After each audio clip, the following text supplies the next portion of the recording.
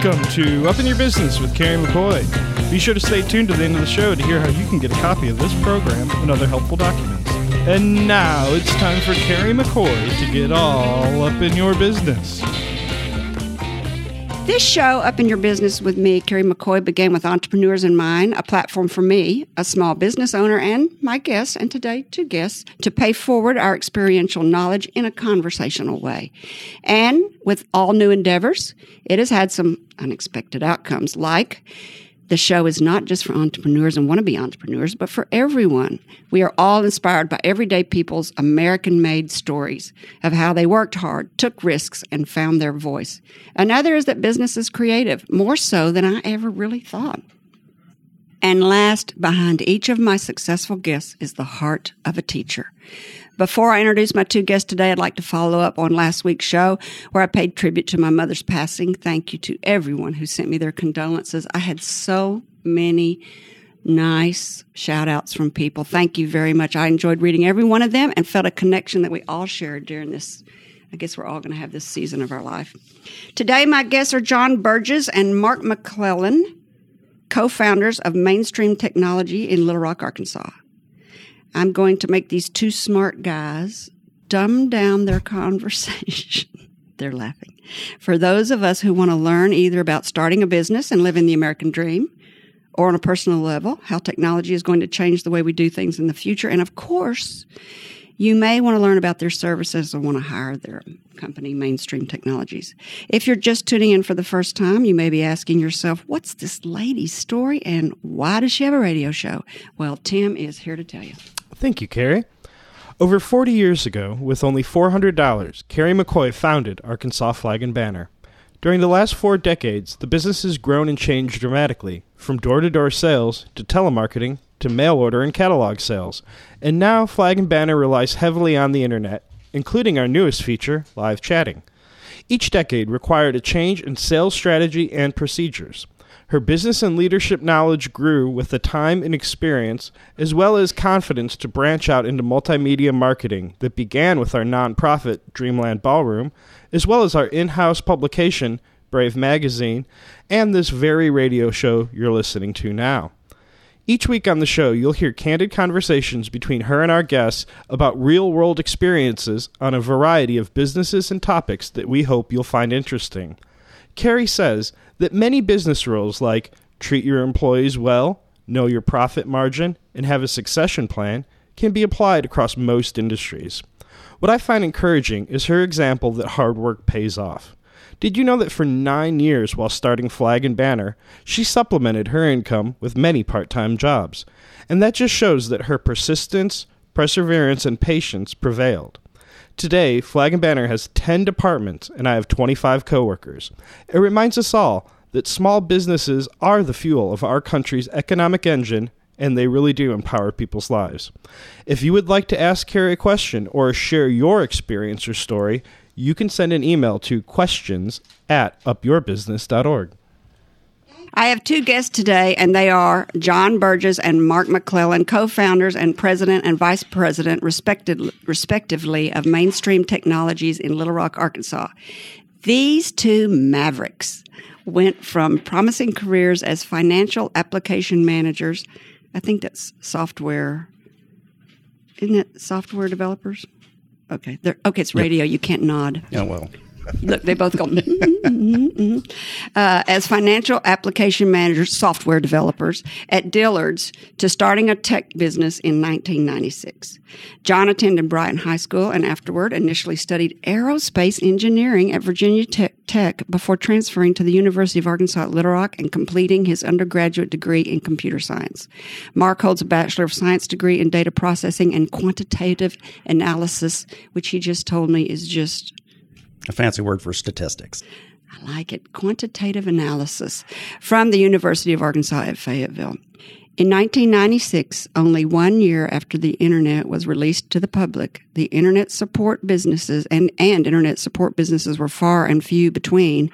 John and Mark saw an opportunity and took the all-American entrepreneurial leap of faith and left their secure and lucrative careers at Dillard's and founded Mainstream Technologies.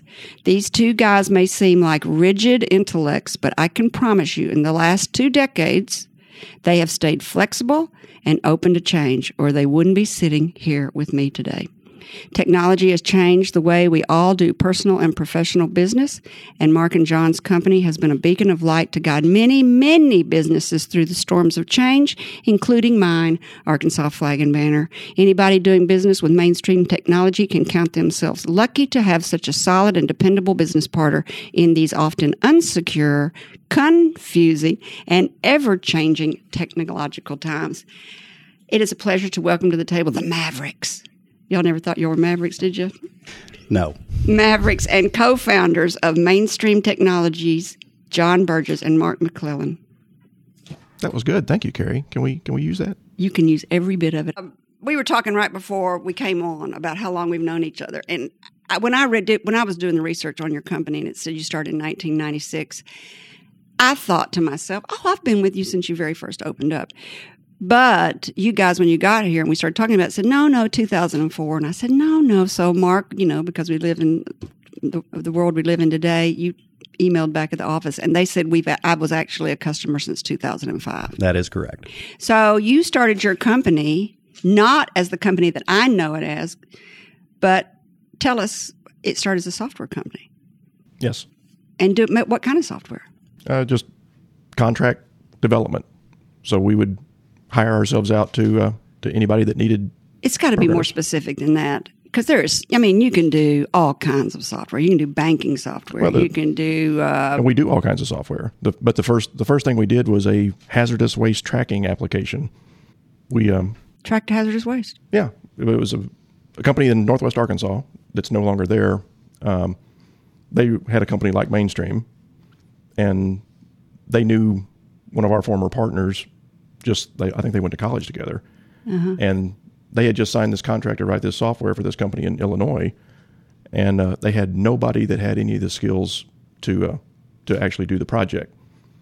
So this friend of a friend started talking and laid it out for us, and it was the things that we knew how to do, the things that we were good at, fit perfectly the skills that they needed for this job. Mm-hmm. So we. You said you started Flag and Banner with $400, and we scraped together $300 and started Yes. Mainstream. So you were still working for Dillard's? Yeah. We left Dillard's when we decided we had a contract for at least 6 months. And we left knowing that we were going to be subcontracting and we're going to be paid weekly so that we didn't have cash flow issues. Mm-hmm. So there was no initial investment. We didn't, sell our 401ks or anything like that. We basically went into business knowing that we were going to be able to make our payroll that next week, and we just took the leap at that point in time. How many employees did you start with? Three. And how many you have now? 61 with 2 contractors. You did a 6-month contract, and you thought, what if this doesn't work out? What am I going to do next? Yes. Well, everybody at Dillard said that we would be back. They were waiting for us to fail. And they would have taken you back? I believe so. We had a good safety net. We left on good terms with upper management, and they would have taken us back, I believe. And what software did you write for them, for Dillard's? It was an accounting software, wasn't it? Well, I was in charge of the financial applications group, which were responsible for point of sale, credit card authorization, general ledger. So all the accounting systems, all the programmers that developed that software for Dillard's worked for me. John was in logistics or vendor supply chain. Go ahead, John. Yeah, so any of the systems that were involved in ordering merchandise and then receiving and shipping that merchandise to the stores, all that kind of fell under my bailiwick. I had a group of programmers that reported to me. So there's a big building out behind Dillard's that's this big concrete building that I watched them build, and I have heard rumors that is their computer building. Is that true? Their computer building is up the street just a little ways from that major building where they house all their corporate personnel. Right. So there's the big Dillard's building. Then Yes. there's the Packet House. And then there's yes. this You are low correct. building right at the curve, right by the train station. Yes. Is that really full of mainframes and whatever kind of computers are Yes, it is. temperature controlled? Yes. So Dillard's has never had to like go out and buy software like the rest of us and do software upgrades. They just wrote and own their own software that you guys helped write long time ago, and they've stayed with that.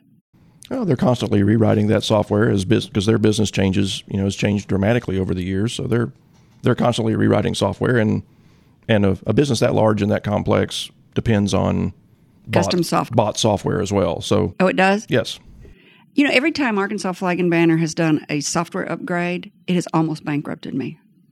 They always tell you it's going to cost $50,000. It always costs $100,000. They always tell you it's going to be streamlined. It's never streamlined. You end up losing sales, losing productivity, sales, productivity, and really the tracking of your finances every time. They're talking about doing it again, Tim, this year. Did you know that? I've heard. It scares me to death every time they talk about doing an upgrade and internet and website upgrades. Mm-hmm. Frightening. Yes.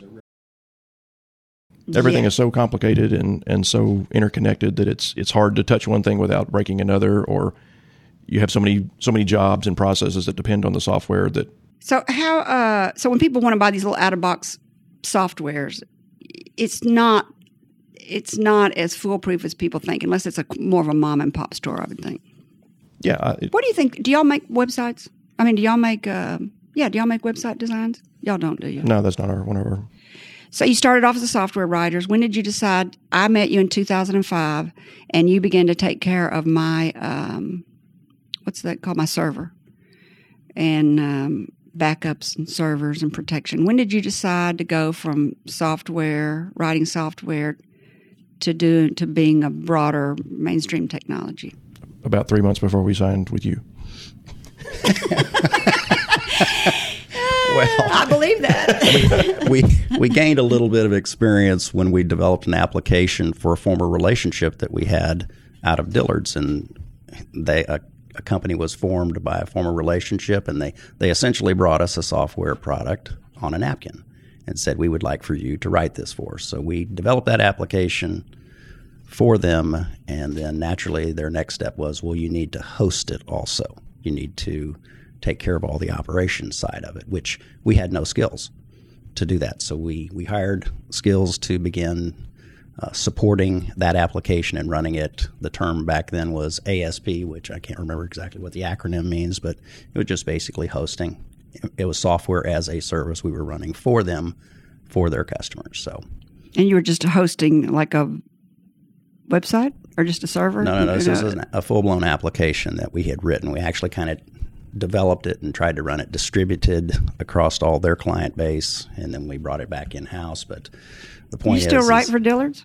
No, No. we've never done anything for Dillard's. I thought you just said that was for Dillard's that you wrote. it was for a relationship, a former employee of Dillard's who went out and started their own company, and John had a relationship with them, and they kind of came back to us knowing that we were in the software development Oh, arena. I see. So when I bought flagandbanner.com in 1995, when I heard of it, y'all started Mainstream Technology when I first heard of the internet, and y'all started Mainstream Technology in 1996 because you got an offer to write some software, and you thought, we could go out and do this on our own, maybe. There were a lot of companies before I met you in 2004 that are no longer here, and y'all are still here. I mean, both of us were on the bleeding edge of a revolution in the way businesses do business. And it almost bankrupted me. I had to put a second mortgage on my house. And let me see if I can remember any of the people I worked with before you. Conley? I remember them. It was a woman, one of the smartest women I've ever met. And I think she got so tired of teaching everybody how to turn a computer on and what the internet was that she decided, and what a database meant, and that she left town and moved to a bigger city where I think she had more like-minded people. So her business, Conley something, was no longer here. And then I think I was with it's not Wind. It was WebLinks, WorldLinks. Mm-hmm. Does that sound like an old? Yes. They used to they used to host my servers before y'all did, and then they folded. Look, y'all are nodding. A lot of change. Why do y'all think that y'all stayed the course? I mean, really, I can't think of anybody that's still around. We've been very fortunate. Don't be modest. Really, why? Well, I mean, a lot of it is good fortune. That when a very good friend of ours, when we first started the business, was a good mentor of ours and used to give me some advice. And I remember him saying when we first started, he goes, "You know, you guys got a good thing going." He goes, "I'll be interested to see how you do when the first bad thing happens." And for 20 years, I've been wondering, have we had the bad thing? And we've had some bad things happen. And I always wonder, okay, is this the one he was talking about? Or was it the last one? Or is it yet to come? But we've been fortunate that we've had, when bad things have happened, we've had some at least one very stable client or relationship going on that kind of tided us over, that we could use as a bridge across a gap. The reason, that you're a customer of ours today is that we made the decision literally 3 months before we signed you that we needed to diversify away from software development because the infrastructure, the IT services was more monthly recurring revenue that we could predict, where the software development, while it's very lucrative, is these big, large projects that you have to ramp up a lot for, you do them, and then they ramp down. And then if you don't have something else in the wings, then you're all looking around at each other like, okay, what do we do next? Yeah, substantial peaks and valleys in the software development. And you don't want to lose your great programmers because you can't get them back. So you have to keep your payroll on. I never thought about it like that. So I'll give you an idea of a fortunate thing that really happened to us, and that is early in our business career, probably 2001, somewhere in that neighborhood. We had one of our largest customer file bankruptcy on us, but it was a reorg. They filed a reorg against us for $238,000, and we were a company of about 10 at that point in time. But the interesting thing is when a company files for reorg, you have no secured debt whatsoever. You're going to lose what they currently owe you, but we were added to a preferred vendor list. And we did business with that company for 19 more years, and they paid us millions of dollars. That's not letting your ego get in the way. Right. It's, I think that's some small businesses do that. It was taking what we could get. I mean, it was a situation where we recognized the opportunity, and we felt that they would recover, and they did. But that is fortunate. And we had a great relationship with the people that we knew in the business, and there was they liked what we did. They trusted us to do good work for them, and we trusted that they would take care of us, on the backside. And you didn't take it personally. You looked at it straight from a business point of view. Purely. That's smart. This is a great place to take a break. When we come back, we'll pick the big brains of John and Mark some more, founders of the Mainstream Technology. What does the future look like in this fast-paced world of computer science, and how will it affect you, the user? And at the bottom of the hour, we'll be taking calls, so listen and get your questions ready. You're listening to Up in Your Business with Carrie McCoy.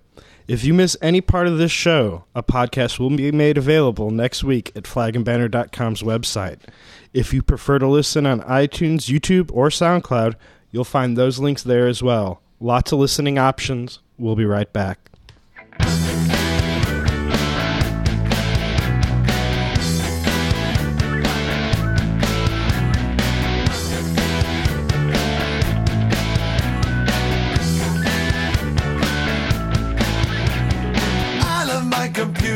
You make me feel alright every waking hour and every lonely night. I love my computer for all you give to me. You're listening to Up in Your Business with me, Carrie McCoy. I'm speaking today with John Burgess and Mark McClellan, co-founders of Mainstream Technology in downtown Little Rock, Arkansas. So let's talk about all the things you offer. Desktop support now, which is new.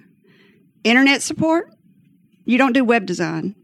So we'll do web design if it's in the context of a larger software if we're writing a large application for you that has like a website component or has a mobile app component, we'll do those, but we don't lead with those.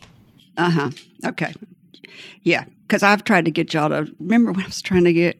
We have so much history together. I don't think I can ever interview anybody I don't have a lot of history with because it's so much fun. But I had this guy, Joe Coburg, working for me, and he left, and he wrote some crazy software, and when we updated the website, we couldn't get it to work, and your guy over there kept saying to me, because y'all didn't do very much internet design at that time, I don't know, we're not going to look at your shopping cart. That's your problem. I was so mad at him. So I went in and pulled it up on the board, and they pulled up the code behind my shopping cart. And it had these NA. And I said, what are all those NAs? And he went, I don't know. I said, well, that could be what the problem is. And it was. I thought, boy, I'm a programmer now. He wouldn't even look at it. He would not even look at it. So anyway, I just had to bust y'all out on that too. He's not there, I'm sure. That was a long time ago. Anyway, so internet, web design, storage. That's what you've always done for me. Yeah, we host. Lots of storage. And so by that, tell everybody what storage means. Well, it depends on whether the storage is... Mark can't talk. He can't get over what I said to him. I'm quickly trying to remember exactly what contract I have in place with you right now, Carrie. I just signed one, so you're stuck. The agreement we have in place with you is to support your on-premise devices. So as far as all of the resources that you utilize, all your servers, all your desktops, your switches, your firewalls, and what have you, you own all of that. And so we don't actually keep any of your storage on our premise. We have our own data center downtown Little Rock, but everything that we do for you is on premise. So we charge you based upon the number of devices in which we manage for you. Do you have a question? No, so I thought we were backing up some stuff downtown. Are we not? No, we as part of our third party suite, backup is included, but it is backed up to the cloud. Oh, so you have a backup service now that is not within our data center, but it is a cloud-based third-party vendor. And for everybody who wants we to manage it for you. Yes. Yes, okay. we manage it for you, yes. So you've got, let's tell everybody where you are in downtown. You've got a really cool building. As your business grew, you were lucky enough to get what was that building before you got it? The Federal? Former Federal Reserve Bank building of Little Rock. It was the backup facility for the St. Louis Federal Reserve. It's a vault. It is a vault. It's a bunker. It's a bunker. Mm-hmm. Yeah, they used to destroy money in there, and it used to have armed guards and two entrance doors for the security vehicles to drive through, and they would take money out and shred it and burn it. Why would you shred and burn money? Old money. Old money. My favorite kind of money is old money. I don't understand. We still find you can find little tiny little pieces of money every so often. You'll find one laying on the floor. Somebody over there trying to piece it off, tape it all together. That would be a job. We looked real close, and we couldn't find anything. But it's a really great place for y'all to have a secure place because everybody security is a big, big issue and a problem today. Marla Johnson was on here from Aristotle, and I was talking to her about security and hackers. Because we've been hacked, and y'all are constantly coming over there and putting in installing new security software. And she said that really and truly nobody is secure. If somebody wants in, you can get in. It is eventually, they will, if they're interested in getting into your business, eventually they will find a way into your business. The strategy is just to make yourself. Just do the basic, do the stuff that any reasonable person should do to keep their information secure, and make yourself less appealing than your neighbor, just like you would do at home. Mm-hmm. So I always thought being in that building that was a Federal Reserve building that was a bunker, I always felt like that would keep y'all more secure, but not necessarily. From a physical standpoint, yes, but not from a cyber standpoint. We still have to have wires in and out, and that's how they get in. Right, and the weakest link in the security chain is the individual, the human being. Meaning, if an individual can make themselves look like you, from a credential standpoint, they're in. So that's one thing why you have to practice good password levels, extreme levels of password security, and just do the basics. So of all the things you do, did I miss one? Desktop support, storage, backup, server support, internet and web design, software. You're still like, so I imagine, still being Software is still most of our business, yes. Oh, it is most of your business. Yes.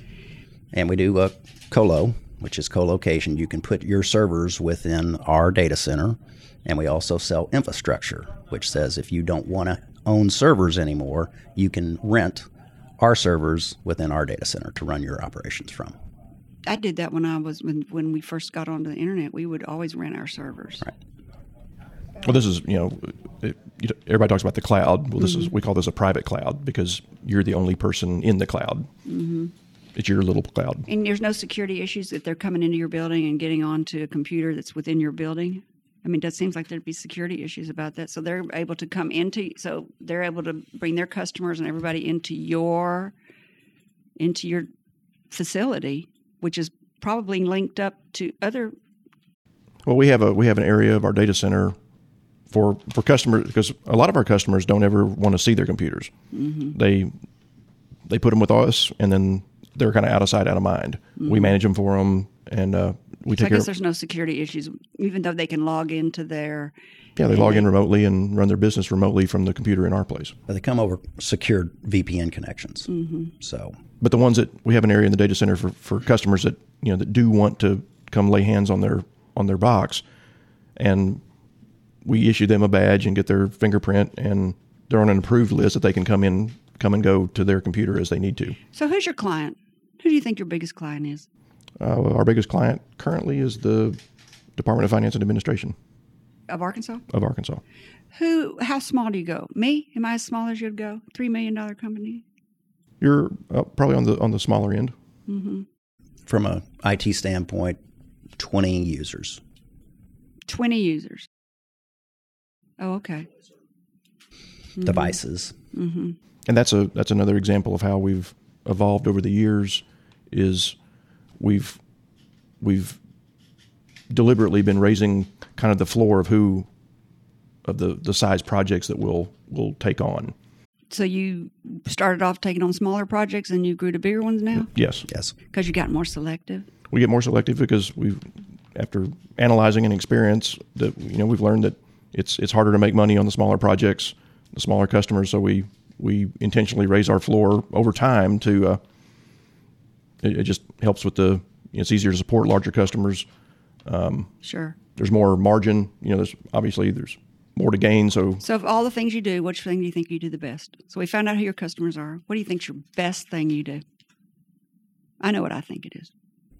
I still believe that we do application development better than anybody in the state of Arkansas. Software. Yes. Mm-hmm. And you're not specific about what kind of software you do. You just bring a problem to me and I'll do it. Yeah, we manage the state employee and public teacher health insurance program for DFNA.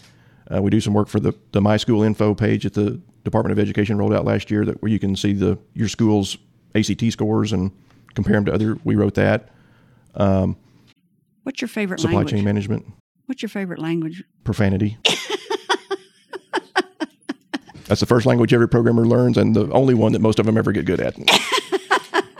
No, really. Do you have one you like the best? Mark and I are such dinosaurs now that y'all really don't know. They don't let us write code anymore. No, they won't let us. So what did they write it on? Open source? Probably not. Probably most of our work today is, I would say, equally divided between Java and C#.NET, which is a evolution of some older languages that we wrote, C++. Yeah, that's the one I know. So, yeah. That seems to be we do there's a lot of other kind of one-off. Each project kind of brings its own unique, and that's another strength that we have is we meet the customer where they are. Mm-hmm. So if they're using this, chances are we have somebody that knows that. Well, that's true. You want to tie into what they're already using. Yes. If you get an already existing customer, yeah. But you'd be amazed at some of the project work that we do. Actually starts out as old mainframe COBOL that people are still running. No, I wouldn't be. That we convert for them, and we just have a unique number of resources that work for us that can bridge that gap. They can go from old mainframe COBOL to .NET applications. I would imagine that all those old state agencies are like that. We just finished the Arkansas Crime Information Center, which manages the criminal information database for the state. We just finished rewriting some 30-year-old system for them. But I bet that old COBOL is secure. It's secure because nothing can talk to it. Yeah, it's on Right, the that's what I was mainframe going to side. say. I bet nobody can talk to it, you know? We, interestingly enough, that first application that we wrote in 1996 was a COBOL mainframe application. Oh, wow. And they called us back 12 years later, and we got the opportunity to rewrite it because we were the only ones who could read the old system and understand what it was doing, and also had the people that could write it in the new language. That's kind of true. Once you get with a programmer, you're married to them. You really are. I Yes. mean, I can't ever leave y'all. Y'all can't ever fire me. I And know we- y'all have tried a couple times. And we have people that have been with us 18 and 19 years. Oh, I know. That's another one of our strengths is that, we write your software for you and you call us back in 5 years for something to change about it. Chances are the person that wrote the software for you still works for us. That speaks highly of your company and your company culture. That really does. All right, it's a great place to take another break. When we come back, we're going to continue our conversation with John and Mark, founders of Mainstream Technology. And if you have a question for either one of these guys, don't be intimidated. You can call. Tim will give you a phone number right after the break. You're listening to Up in Your Business with Carrie McCoy. If you miss any part of the show, a podcast will be made available next week at flagandbanner.com's website. If you would prefer to listen on iTunes, YouTube, or SoundCloud, you'll find those links there as well. Lots of listening options. We'll be right back with the phone number for calling in. Arkansas Flag and Banner is proud to underwrite Up in Your Business with Carrie McCoy. McCoy began this broadcast a year and a half ago with the intention of offering a mentoring platform for those with an entrepreneurial spirit.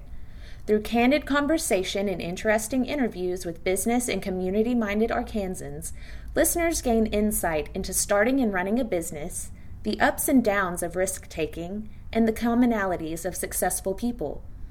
Carrie McCoy, founder and president of Arkansas Flag and Banner, believes in paying knowledge and experience forward and developed this radio show as a means of doing so. The biographies, life experiences, and wisdom of her guests would likely go unheard if not for this venue. Rarely do people open up for an hour to an audience about their life, mistakes, triumphs, and pitfalls. This unique radio show allows the listener intimate access into the stories of prominent leaders in our state. I am Adrienne McNally, manager of the Arkansas Flag and Banner showroom and gift shop, located on the first floor of the historic Taborian Hall on the corner of 9th and State Streets in downtown Little Rock, Arkansas. In business for 43 years, we offer an old-school shopping experience with front door parking, clerks to help you, and department store variety. Open to the public Monday through Friday, 8 to 5:30, and Saturday, 10 to 4.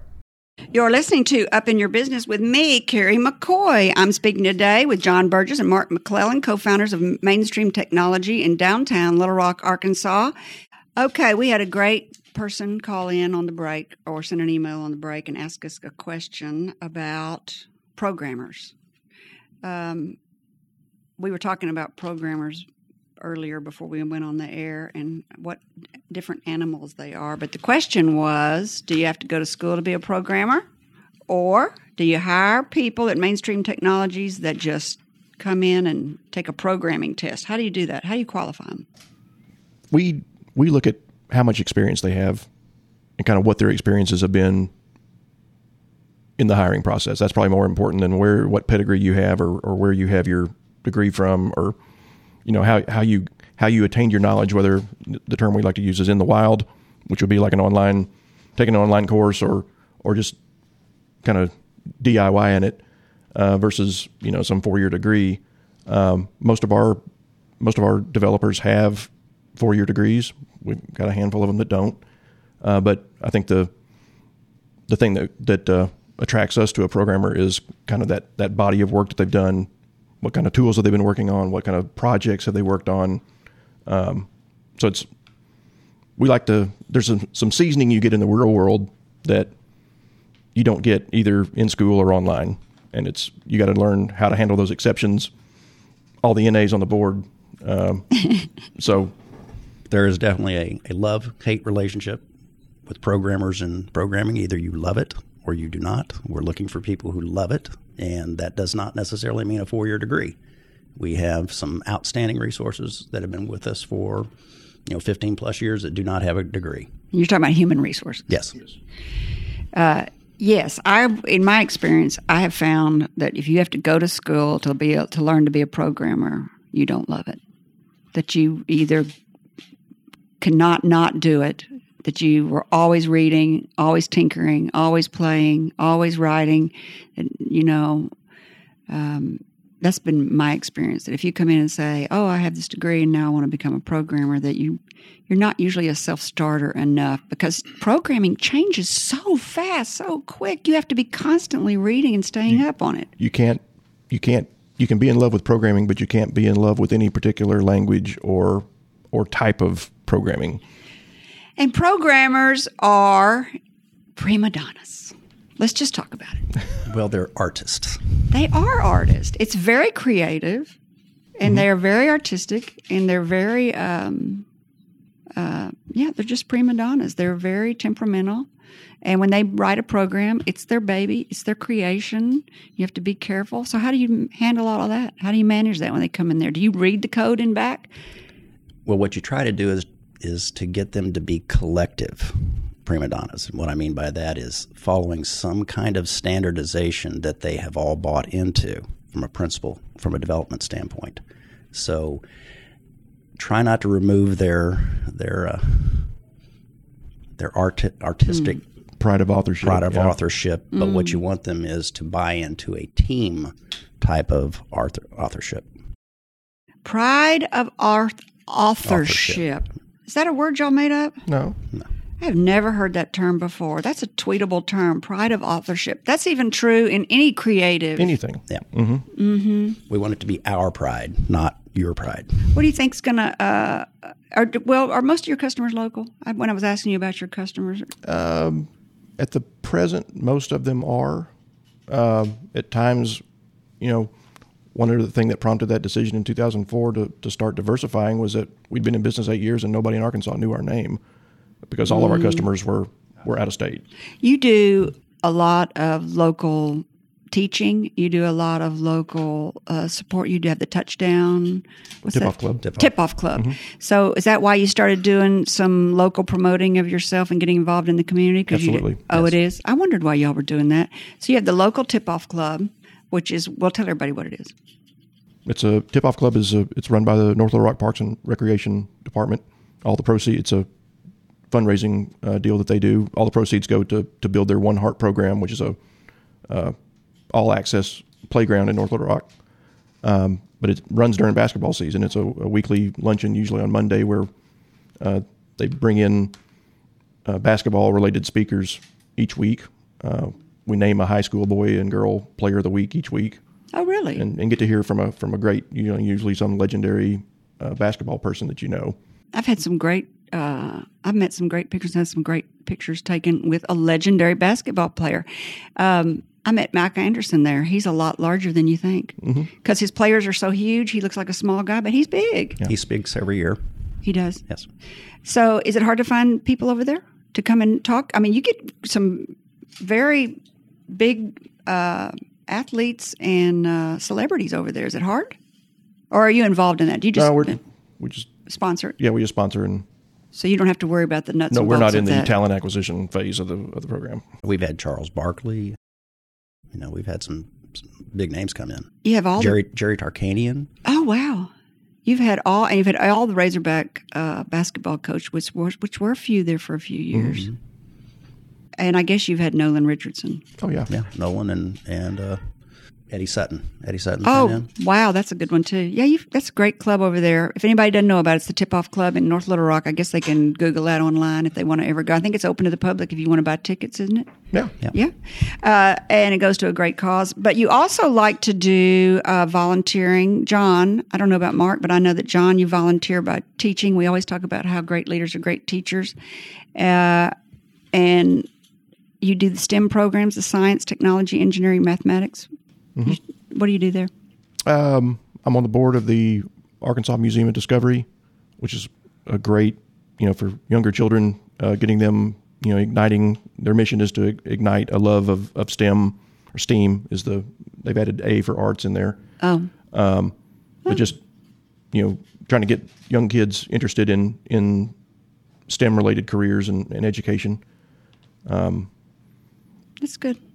Then we actually have an intern working for us from Little Rock School District. They just launched a program called Excel this year, which is it's an alternative education thing for career exploration. And we have a kid from J.A. Fair who comes in every afternoon. He's learning how to be a programmer. See, now that kid they'll hire because he's going to have experience. When he fills out a resume, he's going to have experience. Now, people should try to get as much experience. Sometimes I think people's education gets in the way of their career. You know, you come out of school and you haven't done any kind of hands-on anything. It's almost like your education got in the way of your career development. What do you think about the future for the world in 20 years? Robots, self-driving cars, how's the internet going to be used? Will we still have a government? Just kidding about that. Will the technological singularity happen?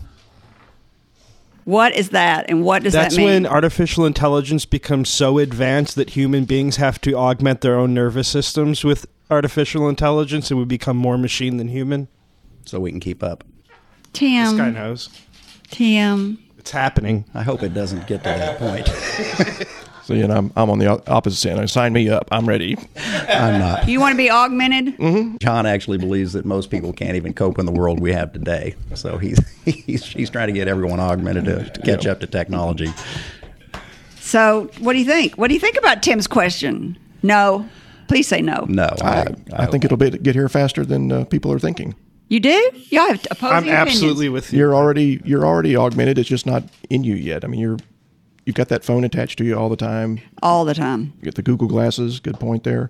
And I always think that there will be a pushback from a technology standpoint. People won't give up their freedom for And you all can the put advancements. Well, Yeah. aren't they aren't they already doing the chip maybe that you can pay with, right? Like, Absolutely.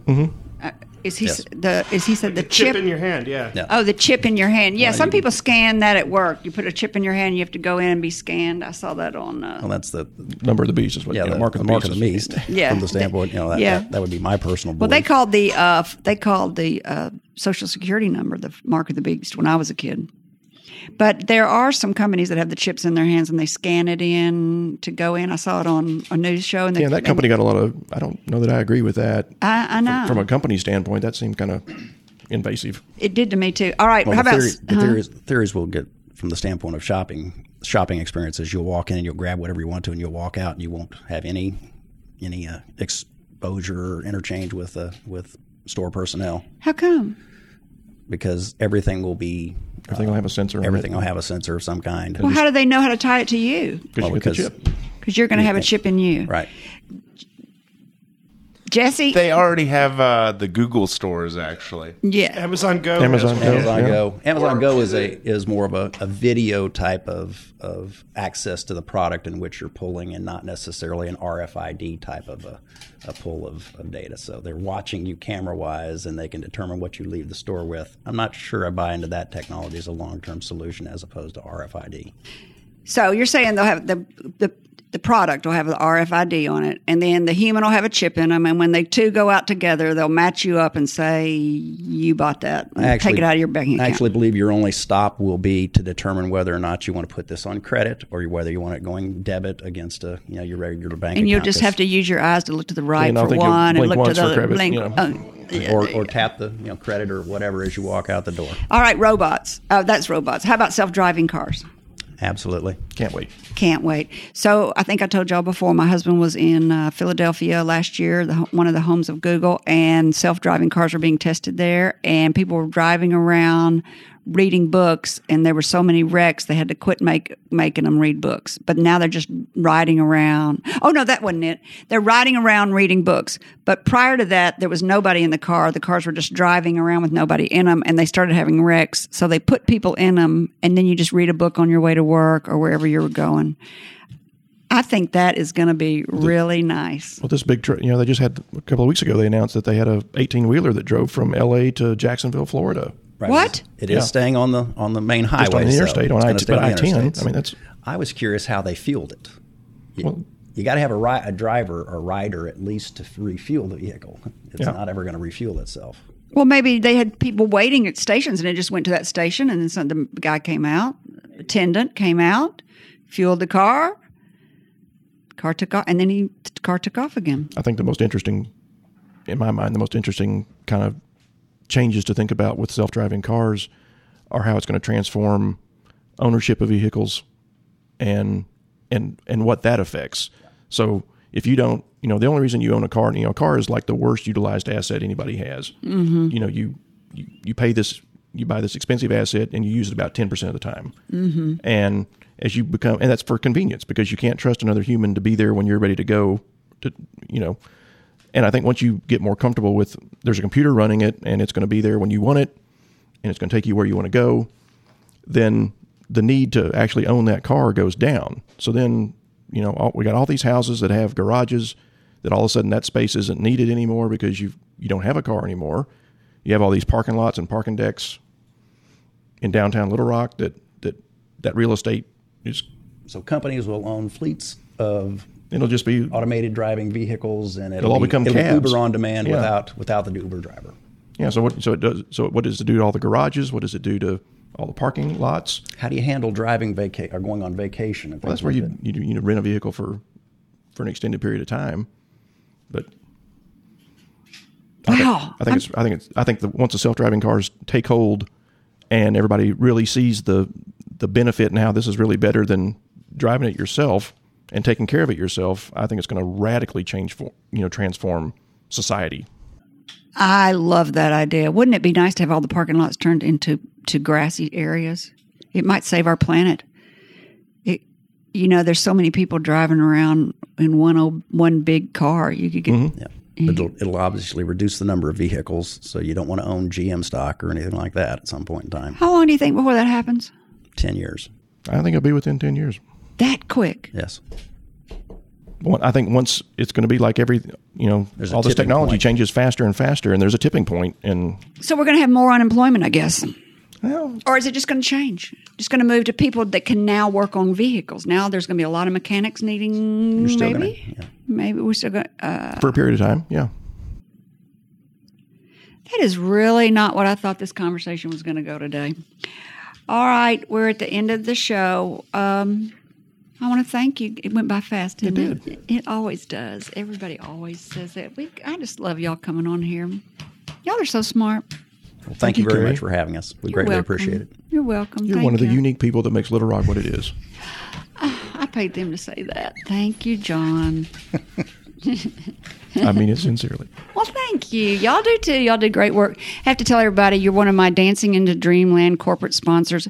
Ever since we started Dancing into Dreamland 10 years ago, you have bought a balcony and brought your company over to be supportive. Thank you very much. Y'all are good supporters of me. All right, I got you a gift. You're going to be like, what could it be? Oh, look, y'all brought me over mouse pads the other day. I'm giving you mouse pads back. All right. So for our listeners... It's like Rotary, the exchange of flags here. Yeah, so for our listeners, a week or two ago, I signed another contract with these guys, and they brought me over mouse pads and coffee cups and pens and stylists and all this good stuff. And so I just gave them a mouse pad back with my logo on it. But really, that was just the joke for the day. But really what I brought y'all, do y'all have a desk set for your desk? I do not. So they are getting a U.S. and Arkansas desk set for their desk. It's a 4x6 inch flag. Hand that down to John. That would probably sit on my desk. Yeah, nobody hardly has those desk sets, and they're just great things to have. Thank y'all so much for coming on. If you have a great entrepreneurial story that you would like to share, I would love to hear from you. Send a brief bio about your American story and your contact information, and someone will be in touch. Send your contact info to questions@upyourbusiness.org. And finally, to our listeners, thank you for spending time with me. If you think this program has been about you, you're right. But it's also been for me. Thank you for letting me fulfill my destiny. My hope today is that you've heard or learned something that's been inspiring or enlightening, and that it, whatever it is, will help you up your business, your independence, or your life. I'm Carrie McCoy, and I'll see you next time on Up in Your Business. Until then, be brave and keep it up.